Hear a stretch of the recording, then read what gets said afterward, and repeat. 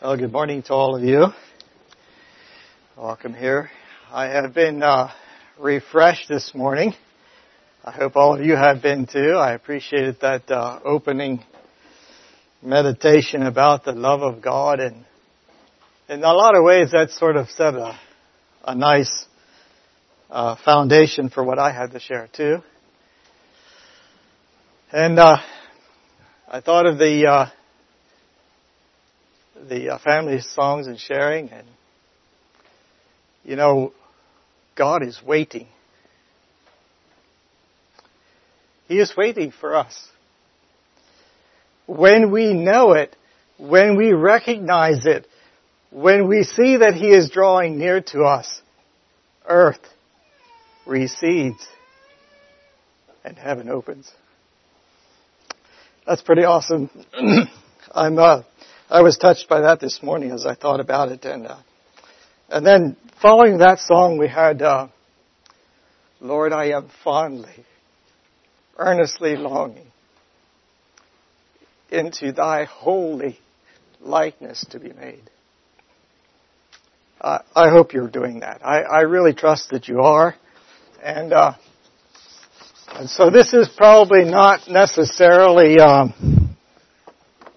anything new to you, something that you all are acquainted with, but I'm going to preach it anyway.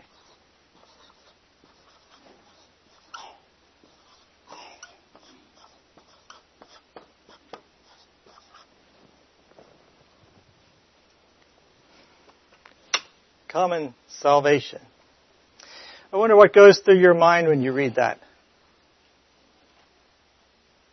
Common salvation. What did you think of? Salvation that we all share as a church. Good. Common to everybody. Good. That phrase is used just once, if I know right, if I have this right, just once in the Bible. Just once. Does anybody know where it is? Jude? Yeah. So you turn to Jude. Now the interesting thing is that Jude was going to write about common salvation, and he didn't get it done. I think that's interesting. Perhaps that is the reason why it's caught my attention. Because like I said, this is nowhere mentioned any other place in the Bible in this exact phraseology.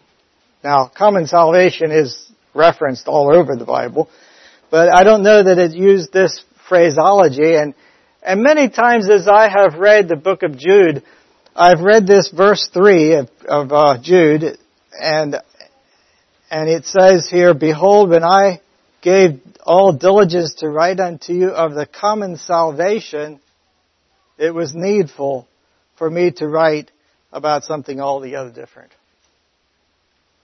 And he never gets around to saying what the common salvation is. Have you ever wondered what Jude was going to write?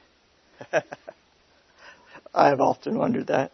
Now we really know, I believe, what Jude was going to write. And I'd like to preach about that this morning a little bit. What Jude was going to write, which he didn't write. I think we know pretty much what he was going to say. And although it has not actually been written here in the book of Jude, yet I believe that it's very clear. Common salvation. The other definition for common is altogether different. This is going to be, I was going to say too, this is going to be a salvation message, but not the kind of salvation, not the kind of message that know how to become saved, but the kind that is glad that you are saved. All right. So when you think about common, the first thing that comes to our minds sometimes is common as not preferred or not the best. You ever use common that way? You know, you have, in the stock market, I think they have preferred stocks and common stocks, right? The preferred ones get paid first. If there's money left, the common ones get paid. That's not the kind of common we're talking about here this morning. It's not that kind of common. Common sometimes means kind of the run-of-the-mill stuff, not the special stuff, just the regular common stuff, right? That is not the kind of common that we're talking about this morning. Now, I realize that some people do sort of treat this subject a little bit in that kind of a way. At least their lives are that way. They live as if salvation was a run-of-the-mill thing. I think that's ever so wrong. Ever so wrong. For there is nothing commonplace about salvation, is there? There is none other name under heaven by which you must be saved. It is unique and singular. There is no other way to be saved. Some people think that you can get to heaven by being a good Buddhist or being a good Hindu or some other religion. No. There is one way in which you must be saved. John was in heaven in the Spirit when they were looking for that opportunity, and there was no one in heaven or in earth that was worthy to open the book until they came to the Lamb of God, which takes away the sin of the world. And He was worthy to open the book. Nothing common about that. All right. Common here means, like Eldon said, applying to all. Everyone. The Bible says that all we like sheep have gone astray. We have turned every one of us unto our own way. So every one of you is included in this, bar none. There's no one here or ever lived who was worthy to go to heaven on their own, except Jesus. He was worthy. But none of us human beings are found worthy. None. So in that sense, this salvation applies to all of us. We all need it. We have turned everyone to our own way. But the most amazing thing is that God chose to lay the iniquity of that, all that sin that you and I and all of us have done. He has laid the iniquity of that upon Himself. How common is that? That's awesome. In Isaiah 53, that's where that was, says, He has laid upon Himself the iniquity of us all.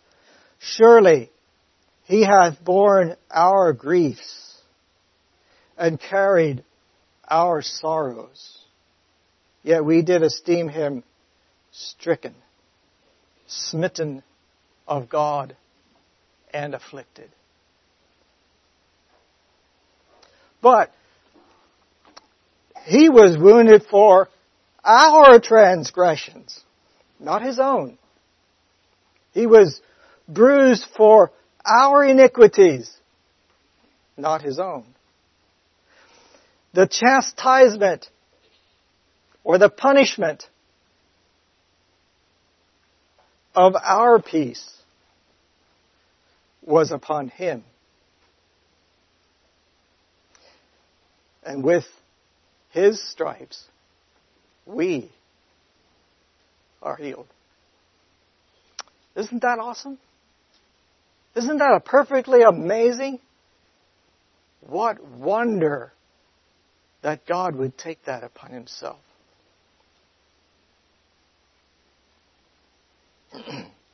The second word, salvation, implies a crisis. We were all lost, headed for judgment, doomed to pay the price and the penalty for sin. And He took it away for us. Ephesians chapter 2, verse 3. Among whom also we all had our conversation in times past, in the lusts of our flesh, fulfilling the desires of the flesh and of the mind, and were by nature the children of wrath, even as others. That's where we were going, right? Every one of us were in that party of people lost and gone astray. But God, who is rich in mercy, for His great love wherewith He loved us. And that reminds me of our opening here this morning. We love Him because He first loved us. But God, who was rich in that mercy, and for His great love wherewith He loved us, even when we were dead in sins, hath quickened us together with Christ. By grace are ye saved. And hath raised us up together and made us to sit together in heavenly places in Christ Jesus. Isn't that awesome? And we're together here this morning because of that. I don't believe I'd know most of you except for that. But we are gathered together here, and we sit together in heavenly places. Why? Because He loved us and bought us unto Himself. Made us sit together in heavenly places. But it wasn't for that, by the way. I think you should read the next verse. The reason for this is that in the ages to come, throughout all eternity future, that in the ages to come, He, God, might show the exceeding riches of His grace in His kindness toward us through Christ Jesus. Do you realize this morning that it will take all of the ages to come to discover the riches of that grace and mercy? Thank you. There's nothing commonplace about that. It's going to take all of eternity to fathom the majesty of the Father who would do that for us. That is beyond comprehension. Common salvation. Nothing common about it if you're thinking of common as being second place. But common in the sense that we all get it. Oh, and by the way, all of you can have it, bar none. There does not need to be a single soul lost, although there will be many that are lost. But this salvation has been provided for everyone. Ho, everyone that thirsteth, come ye to the waters.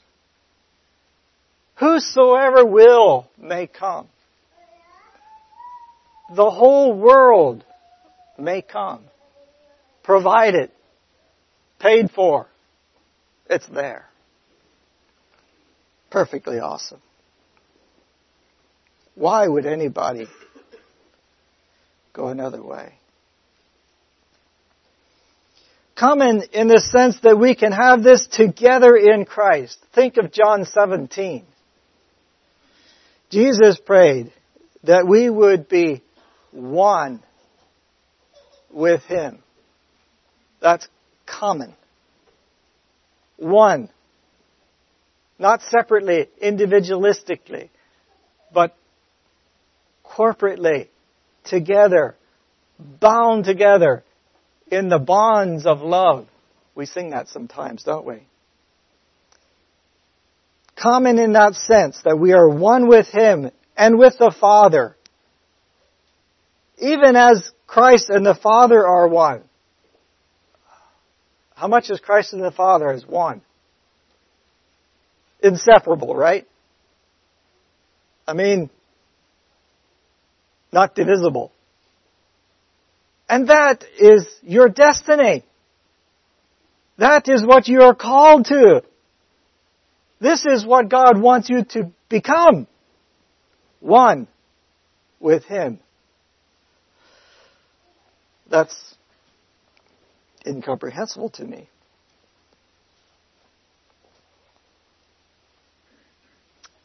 We've got a long way to go, don't we?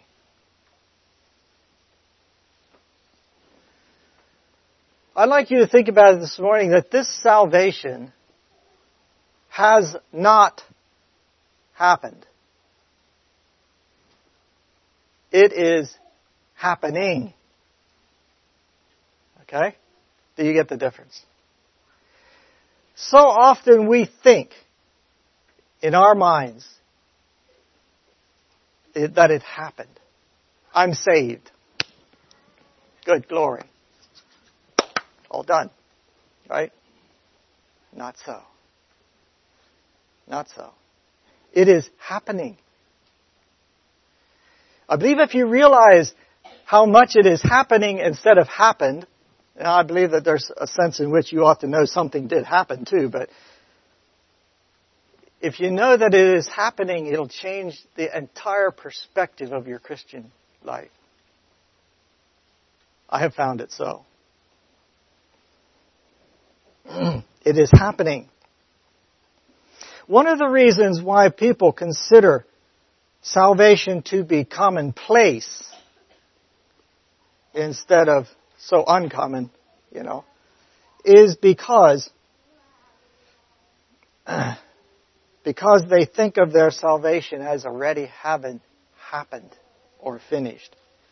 And it is only because they do not realize the scope of this salvation that they think that it is completed. Because if you really see God for whom He is, and you see God as being holy, and He bids you to be holy. Think about that. God bids you to be holy, even as He is holy. Did anybody arrive? No hands? No takers on that? No. Me neither. You see, as we realize how much we have to go to become holy, we realize it has not yet happened. It is happening. Isn't it? It's happening.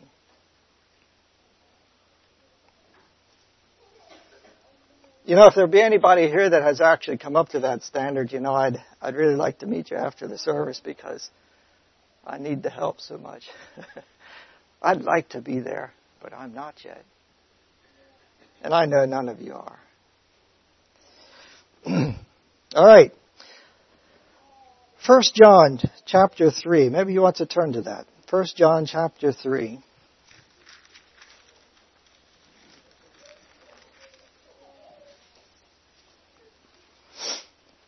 Behold, the manner of love the Father hath bestowed upon us, that we should be called the sons of God. Ponder that. Powerful words. Therefore the world knoweth us not, because it knew Him not. Beloved, now are we the sons of God.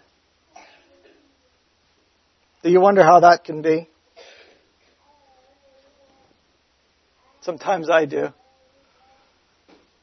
But that is how God sees us, even today, even in our imperfection, even with all the things that we don't do perfectly. God considers us to be His sons. Oh, how wonderful is that? Surely earth recedes and heaven opens if you think about that, doesn't it? And it doth not yet appear what we shall be when we get there. But we know that when He shall appear, we shall be like Him. How is that? How is that? How is Him? Perfectly holy. Right? And when we are resurrected unto Him, at the end of our life, when salvation is complete, we shall be like Him. Perfectly holy. Whew. Isn't that wonderful? For we shall see Him as He is, perfectly holy. Now I like this next verse, and I really want you to get this one. And every man, not some of them, every man that hath this hope in Him purifieth himself, even as He is pure, even as the Father and the Son are pure. He works at it. He works at it. He purifies. He purifies. He works at it. Right? Every man that hath this hope, this expectation, this longing to be one with the Father, every man that has this, and every woman too, by the way, everyone that has this hope purifies and purifies and purifies himself, not everybody else. Sometimes we like to purify everybody else, right? More than we like to purify ourselves. But if you have this hope that you can be at last one with the Father, you will continuously be working at becoming that. That's what it says, doesn't it? Every man that hath this hope purifieth himself, even as he is pure. I like to say, if that's not happening in your life, if you're not continuously trying to become holier, don't worry about being holier than now. You'll never get there. Okay? You won't ever be holier than now, right? So just drop that worry. You try to become as holy as you can. Huh? Can we do that? Let's do that. If that's not happening, then I don't think you have what's real. Because every man that hath this hope does that. Okay? Not saying we don't have some faults. We do. We are a work in progress. Sure. When you became saved, that time when you gave your heart to Jesus, some things changed overnight, didn't they? I mean, you got a new perspective, right? You got a new joy. You got a new purpose to live for. Do you remember? How many remember? Okay. Well, you were sleeping maybe, but anyway, some of you are remember. Glad some of you are awake and thinking about that. Yeah. Do you remember?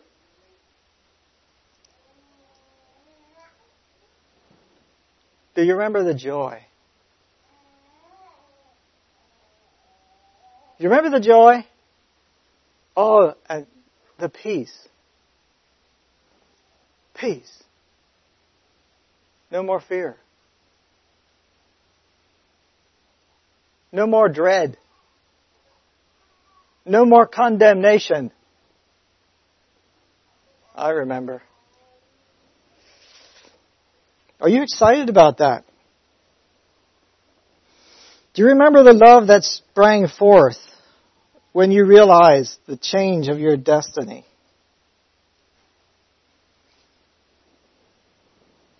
Or have you forgotten? The Bible says in 2 Peter chapter 1, verse 9, that he that lacketh these things, and it's talking about growing in grace and in holiness and everything, and becoming like that, he that lacketh these things is blind and cannot see afar off. He's blind. He doesn't see down the road. He doesn't see what's coming. He does not comprehend the majesty that he's called to. He is blind. He cannot see it. And he has forgotten that he's been purged from his old sins. Amazing. Perfectly amazing. While I was studying for this message, I saw something perhaps that I hadn't seen before. I'm supposing that most of you know that the book of Jude has a parallel passage. How many of you are aware of that? As a parallel passage to Jude? Not so many. Okay. Well, you should find it out about it then. Turn to 2 Peter chapter 2. 2 Peter chapter 2. Now, I'm presuming that most of you have read through the book of Jude. You know what's in there. The right place here. If you read the book of Jude, you see all that his warnings about the people have fallen away and everything. Now scan down across 2 Peter chapter 2.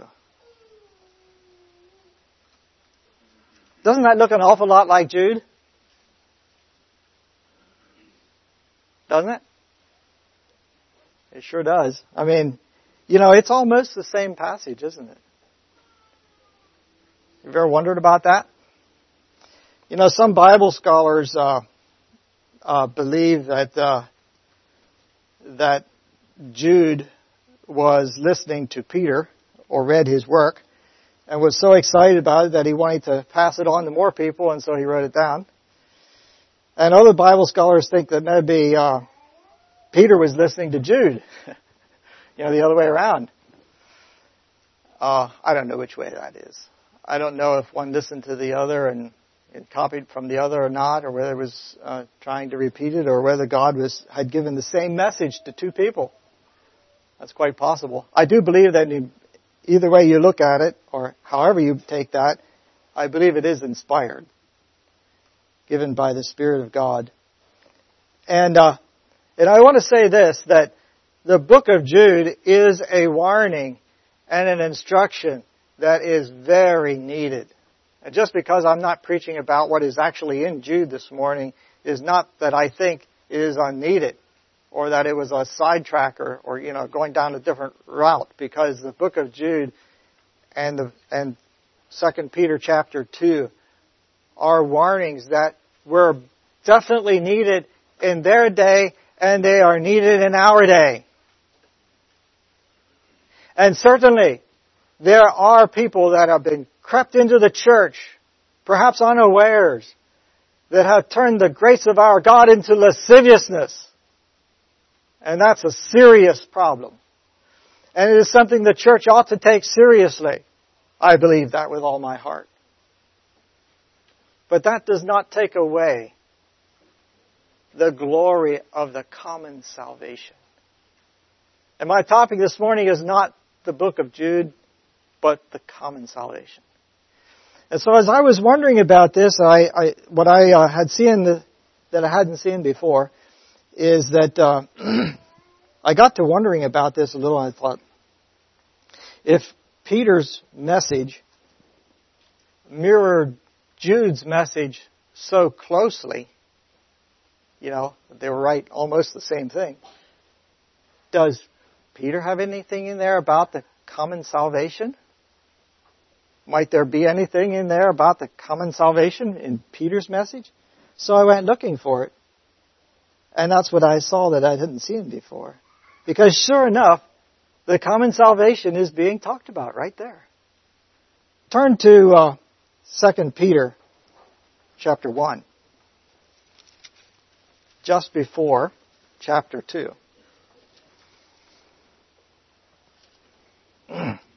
If you look at chapter 1, this is definitely talking about the common salvation. And I'm going to start in right at, I'm going to go to right to verse 4. Verse 4. And it's actually started before this in verse, probably back as far as verse 1 or 2. Well, let's start back at verse 2. Grace and peace be multiplied unto you through the knowledge of God and of Jesus our Lord. That's talking about the common salvation, isn't it? According as His divine power hath given unto us all things that pertain to life and godliness. Read holiness there. Through the knowledge of Him that hath called us to glory and virtue. Read holiness there again. Whereby are given unto us exceeding great and precious promises. Yeah. Exceeding great. Not just great. Not just precious. Not just precious promises, but exceedingly great and precious promises. Wow.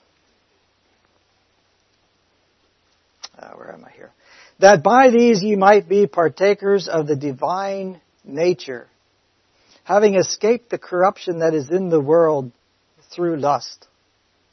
I'll pause there a moment and think about this. Did you realize that because of your fallen nature, that there is in hot pursuit of you corruption? Corruption of every kind. That is in hot pursuit of you. It is just as if it's hunting you down. This depravity that is in you. You all know about that, right? You feel that? It comes after you. It hunts you down. But do you know that by this common salvation that we're talking about, you are able to escape? Isn't that amazing? You can escape it. You don't have to be taken down by this depravity, this sinful nature that tugs at your heels all the time. You don't have to be taken down by this. Because this common salvation that has been provided for you gives you the power to overcome. And you don't have to be overcome by it. You can overcome the sin. Let's move on to verse 5. And beside this, giving all diligence, add to your faith virtue, and to virtue knowledge, and to knowledge temperance, and to temperance patience, and to patience godliness, and to godliness brotherly kindness, and to brotherly kindness charity. That's quite a list, isn't it? If you've got all those things added into your life, what will you be? You will be holy like Him, right? This is the calling. This is what you are called to become one with God in this way. To be holy, even as He is holy. Verse 8. For if these things be in you and abound and grow like they should, if you've entered into this and you continue to grow into it and it becomes more and more of you. They make you that ye shall be neither barren nor unfruitful.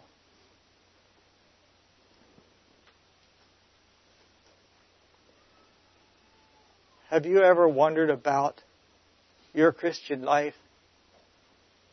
Have you ever wondered why you feel barren? I'm presuming that some of you, at least at times in your Christian life, have felt barren. Are you with me? How many of you have felt barren by times? I have. You have come to the realization that your life just isn't cutting it. How many have felt that way? Yeah. And you feel like something must change. You must get a hold of something. You've got to have more than you have. Yeah. We need that. But that barrenness, friends, that barrenness comes because we have not entered into His fullness. Okay? If you have given yourself, if you willingly apply yourself to become what God wants you to be, and you have given all your sins to Him, and asked for forgiveness, and you have purposed in your heart to walk in truth and in love and in simplicity and in righteousness and in holiness and in virtue, and you know what? If you do that, you will not be barren. You won't. I mean, it's going to change you from the inside out. I know of no other way, by the way. Nothing else works like this does. But if you have this, you will be fruitful in the knowledge of our Lord Jesus Christ. And then that verse that I read earlier. But he that lacketh these things is blind and cannot see afar off, and hath forgotten that he is purged from his old sins. He doesn't see the thing. Wherefore the rather, brethren, give diligence. You know, it actually takes a little diligence, by the way. You have to purpose in your heart to do this. It is not something that happens just, on automation. It takes the will. You've got to put your mind on it and say, this is what I'm choosing. This is where I'm going. This is what I'm going to do with my life. That's diligence. Give diligence to make your calling and election sure. Now here's a promise. For if ye do these things that I just read, adding. If ye do these things, here's the promise, ye shall never fall. Do you like that? I'll take that. That's the promise. If you apply your heart like this, in diligence, to become holy, like the Father wants you to be holy, ye shall never fall. Oh, I like that. I like that. For so an entrance shall be ministered unto you abundantly into the everlasting kingdom of our Lord and Savior, Jesus Christ. That's how. Sometimes you wonder what, and sometimes you wonder how. This is how you do it.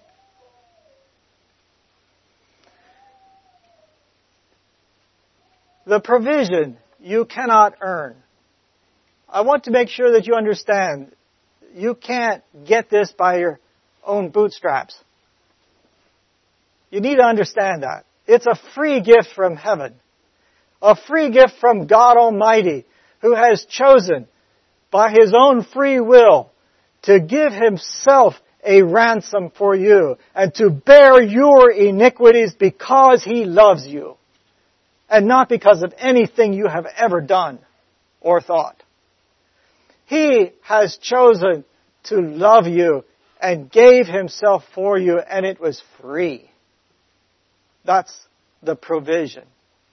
That's the what that is given. And you by no means can ever earn that. Never. However, having been given that freely, and having received it, and having realized that God has drawn close to you and has given to you great and precious promises, and earth recedes and heaven opens. Having received that, He gave you His divine nature, which from within changes you into holiness. And you desire to do His will. Isn't that awesome? And you want to become what He has created you for. And you can see down the road, and you can see that Almighty God wants me for His bride. How awesome is that? And He is calling me into holiness. How awesome is that? And when you see that, you have that hope, that expectation. And you purify yourself. You purify yourself. And it happens. That's the only way it happens. Let me tell you, it's the only way it ever happens. That's sustainability. That can happen. When the power of God gets a hold of your heart, that will happen. Now, lest I be misunderstood, there are other things in the Bible too. Unless I be misunderstood, there is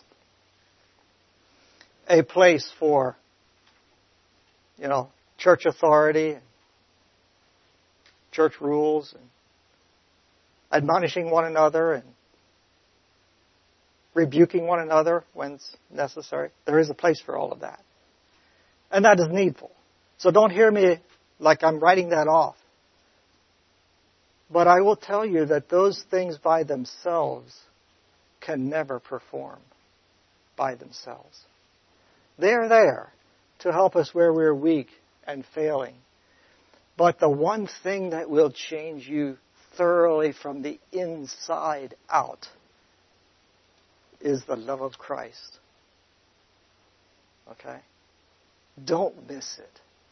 By all means, this must be central in your life. You cannot love the Father without His love being poured into you. You can't do it. It is impossible. But as you receive His fullness, and as you press into His likeness, nothing can stop you. Nothing.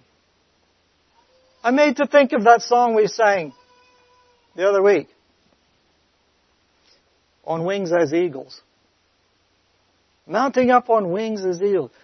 They that wait upon the Lord shall renew their strength. They shall mount up on wings as eagles. They shall run and not be weary. They shall walk and not faint. And I like that song we sang too. Soaring confidently.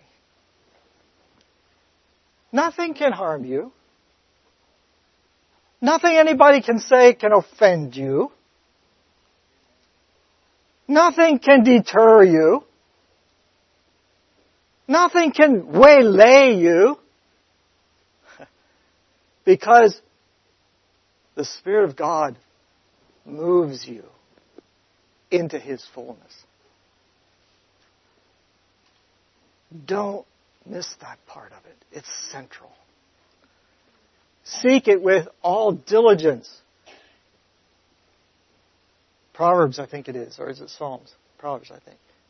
Keep thy heart with all diligence, for out of it are the issues of life. You know what issues are? Streams. You know, streams, the issues of life. Your life is like a river that flows out of your heart. Keep thy heart with all diligence. If you have a corrupt heart, what do you expect is going to come out? Corruption, right?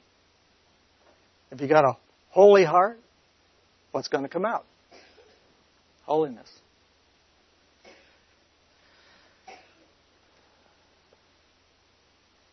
Why do so many Christians fall into tragic sins? Why? You have observed that, haven't you? I have. Many Christians, even Christians that you would think are really, really doing well, some of them fall into tragic sins. Why?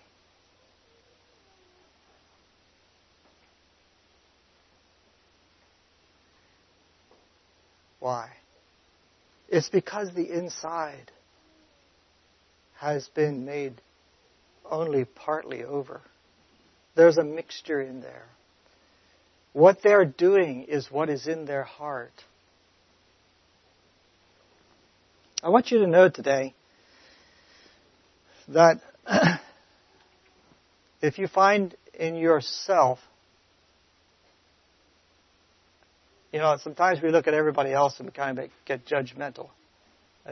I want to encourage you to look at yourself for a little bit now, instead of everyone else. And when I do that, sometimes I am actually appalled at some of the things I see. When I stop to ponder what is really in my heart.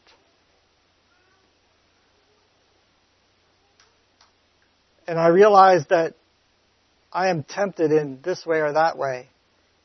And that temptation is revealing something that is actually in my heart. And I am appalled at what I saw. Can you relate? You know what I'm talking about? Do you feel that? I want you to realize it is the goodness of God that He is revealing to you. He is revealing a work not yet complete, but it's on its way. You need to see life this way. You need to see the temptation that comes to you as depravity uncovered so you can deal with it. Because what God is wanting to happen is He wants you to see that and rid yourself of it by His grace. Make the choice. Decide, no, we're not doing that. That makes it your choice, not just something you've always grown up with. Do you see the difference? So God is allowing you to face 1,000 different temptations, 1,000 different ways to test your integrity, 1,000 ways to test whether you're genuine. Not so that you might fall. Not. No. He is allowing those things to happen to you to purify yourself. To come to grips with the meanness that I am by nature. And to allow myself to become more and more holy. Do you see the difference?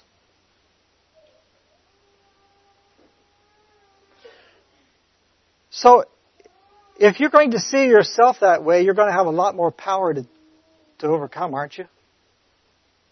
If you realize that I'm being tempted in this way because my heart has an issue. And God, in His wisdom, who does not suffer you to be tempted above that which ye are able, but with every temptation that He allows into your heart, He has given you already a way of escape. That you might experience it firsthand. God has already measured it. And He already knows you're up to this one. Sometimes you didn't think so, did you? That's a lie. You know, the devil tells us those lies all the time. And sometimes we tell that lie to ourselves. We say, I couldn't help it. Everybody else was doing it. And, I mean, I didn't really want to, but I had to. No, that's not true. It's just not true. And you need to come to terms with that. It's not true. It's a lie. You can stand alone. It might not feel good. People might look at you like, well, so, how diligent are you? How well do you see down the road to being a pure and holy, spotless bride of Jesus Christ? Is your eye on that? We've had a couple weddings here lately. The bride's always dressed up in white, you know, right?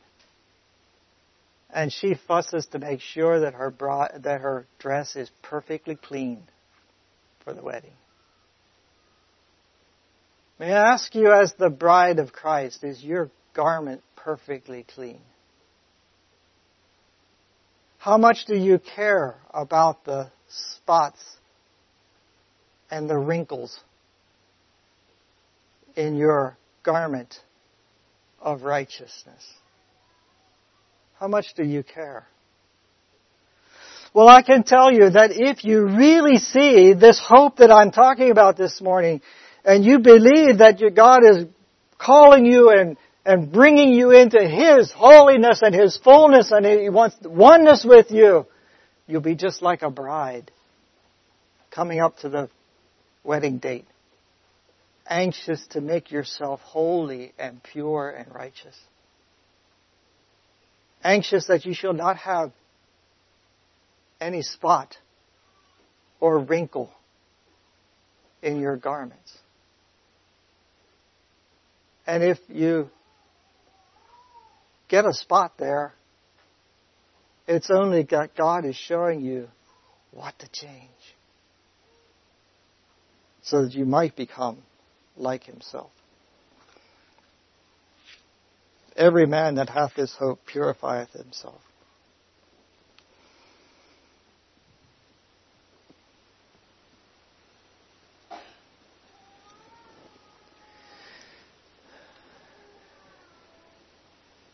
I think I'll stop here with just maybe one more thought yet to share with you. And again, I want you to make sure you get this right. I'm going to give you a disclaimer first so you don't hear me wrong. Again, I do believe in church authority and the working of the church together to strive for holiness. I do believe that. And I do believe in addressing one another and saying, brother, what is this in your life? I mean, shouldn't you stop this? I do believe that. Okay? Now, having said that, I'm going to have the liberty then to say the next thing. And that is that if this striving to become holy yourself and you realize the struggle that you have even with your own self. Now, who is easier to change, you or the next guy? You should be able to change yourself easier than someone else, right? But if you have so much trouble getting it perfect, is it any surprise that your brother or your sister might have a little struggle getting his perfect? Is that a surprise? Do you think that it's easier for him or her than it is for you? Why then are you so quick to, boot them out the door? That's our natural tendency. We have a natural tendency to be critical of others. Be careful with that, brothers and sisters. You understand what I'm saying? Again, there is a place for all of this. There is a place for us to, in righteousness, exercise church discipline on those who walk not in the truth. I'm not displacing that. But I'm asking you to search your own heart. And I think that you'll find that if you see this purpose, this hope that is in you, this salvation that we hold in common. Are you getting that? And as we seek as a congregation to be in salvation, and we are working together to become like Jesus Christ and to hold the promise of the Father in common. Are you getting it? Do you understand that as we strive together to do this, you will not have attitudes of superiority and of judgment. Instead, you'll have mercy and grace and interceding and encouragement and forgiveness and even long-suffering sometimes. Not willing that any should perish. You understand what I'm saying? And you're yearning to be holy. This is altogether different, friends. This is altogether different than promiscuity. Altogether different. Or permissiveness. Altogether different. I'm not preaching permissiveness. No. God forbid. I am preaching the love of Christ which constraineth us. The love of Jesus that calls you upward and forward and together. This is sustainable. Now I realize that it is not sustainable aside from the Spirit.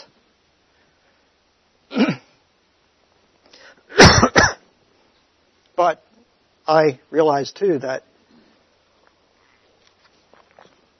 there are a great many churches today who are trying to live the Christianity, the life of the Christian, without the Spirit. That's a tragedy. You can never get it done. Now outwardly you can look pretty nice. Outwardly you can have certain things that, come together and it looks good. To human beings it looks good. To other men it looks good. Think of the Pharisees. They looked good too, didn't they? All nicely dressed the way they did, they're always perfect. Blue ribbons down there, phylacteries. Holy, holy. Stand long time in the street corners praying to the Father. Oh, Father, yes. Yes, Lord God. All looks nice, right? But to the Father in heaven, it did not look nice. It did not look nice. No, there was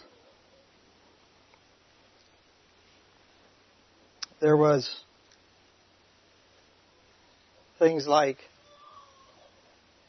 pride and arrogance in their hearts. And they despised this publican. Boy, I'm sure glad I'm not like him. Whew. Poor duffer. That's what was in their hearts. And that didn't look good to the Father. And Jesus said, do you realize that publican who's crying out before God there in his rags goes home justified more than you who have your everything just right? You realize that? Because it's at a heart level. How can we get this? And as I'm saying all of this, I guess I'm just appealing for you to, with all your heart, yearn for the fullness of God. Okay?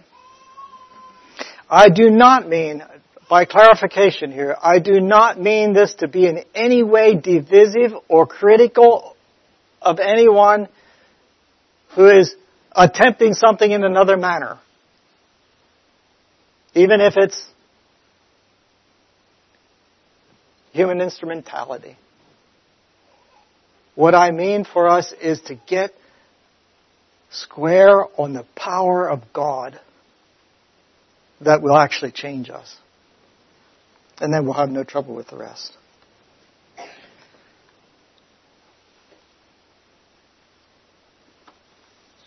I think you understand what I'm saying. I hope so.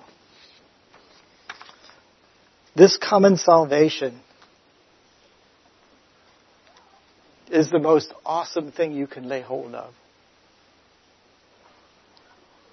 And I'm here to say it works. It works. Unfailingly it works. Have I proven that? Am I made perfect? No. But I know that in Christ I am perfect. And in Christ I know what it's like to want to do what is right. Am I always there? No, I struggle like you do sometimes. It's fair and be honest. But let's press into it. There is nothing that equals this. There is nothing that is better than this. He has given unto you all things that pertain to life and godliness in Christ Jesus our Lord. Why would you settle for anything else? If you're settling for anything else, it's because you don't see what you could have. If you understand what you could have, by all means you will want it. It is the blindness of our heart that makes us go astray. Thank you.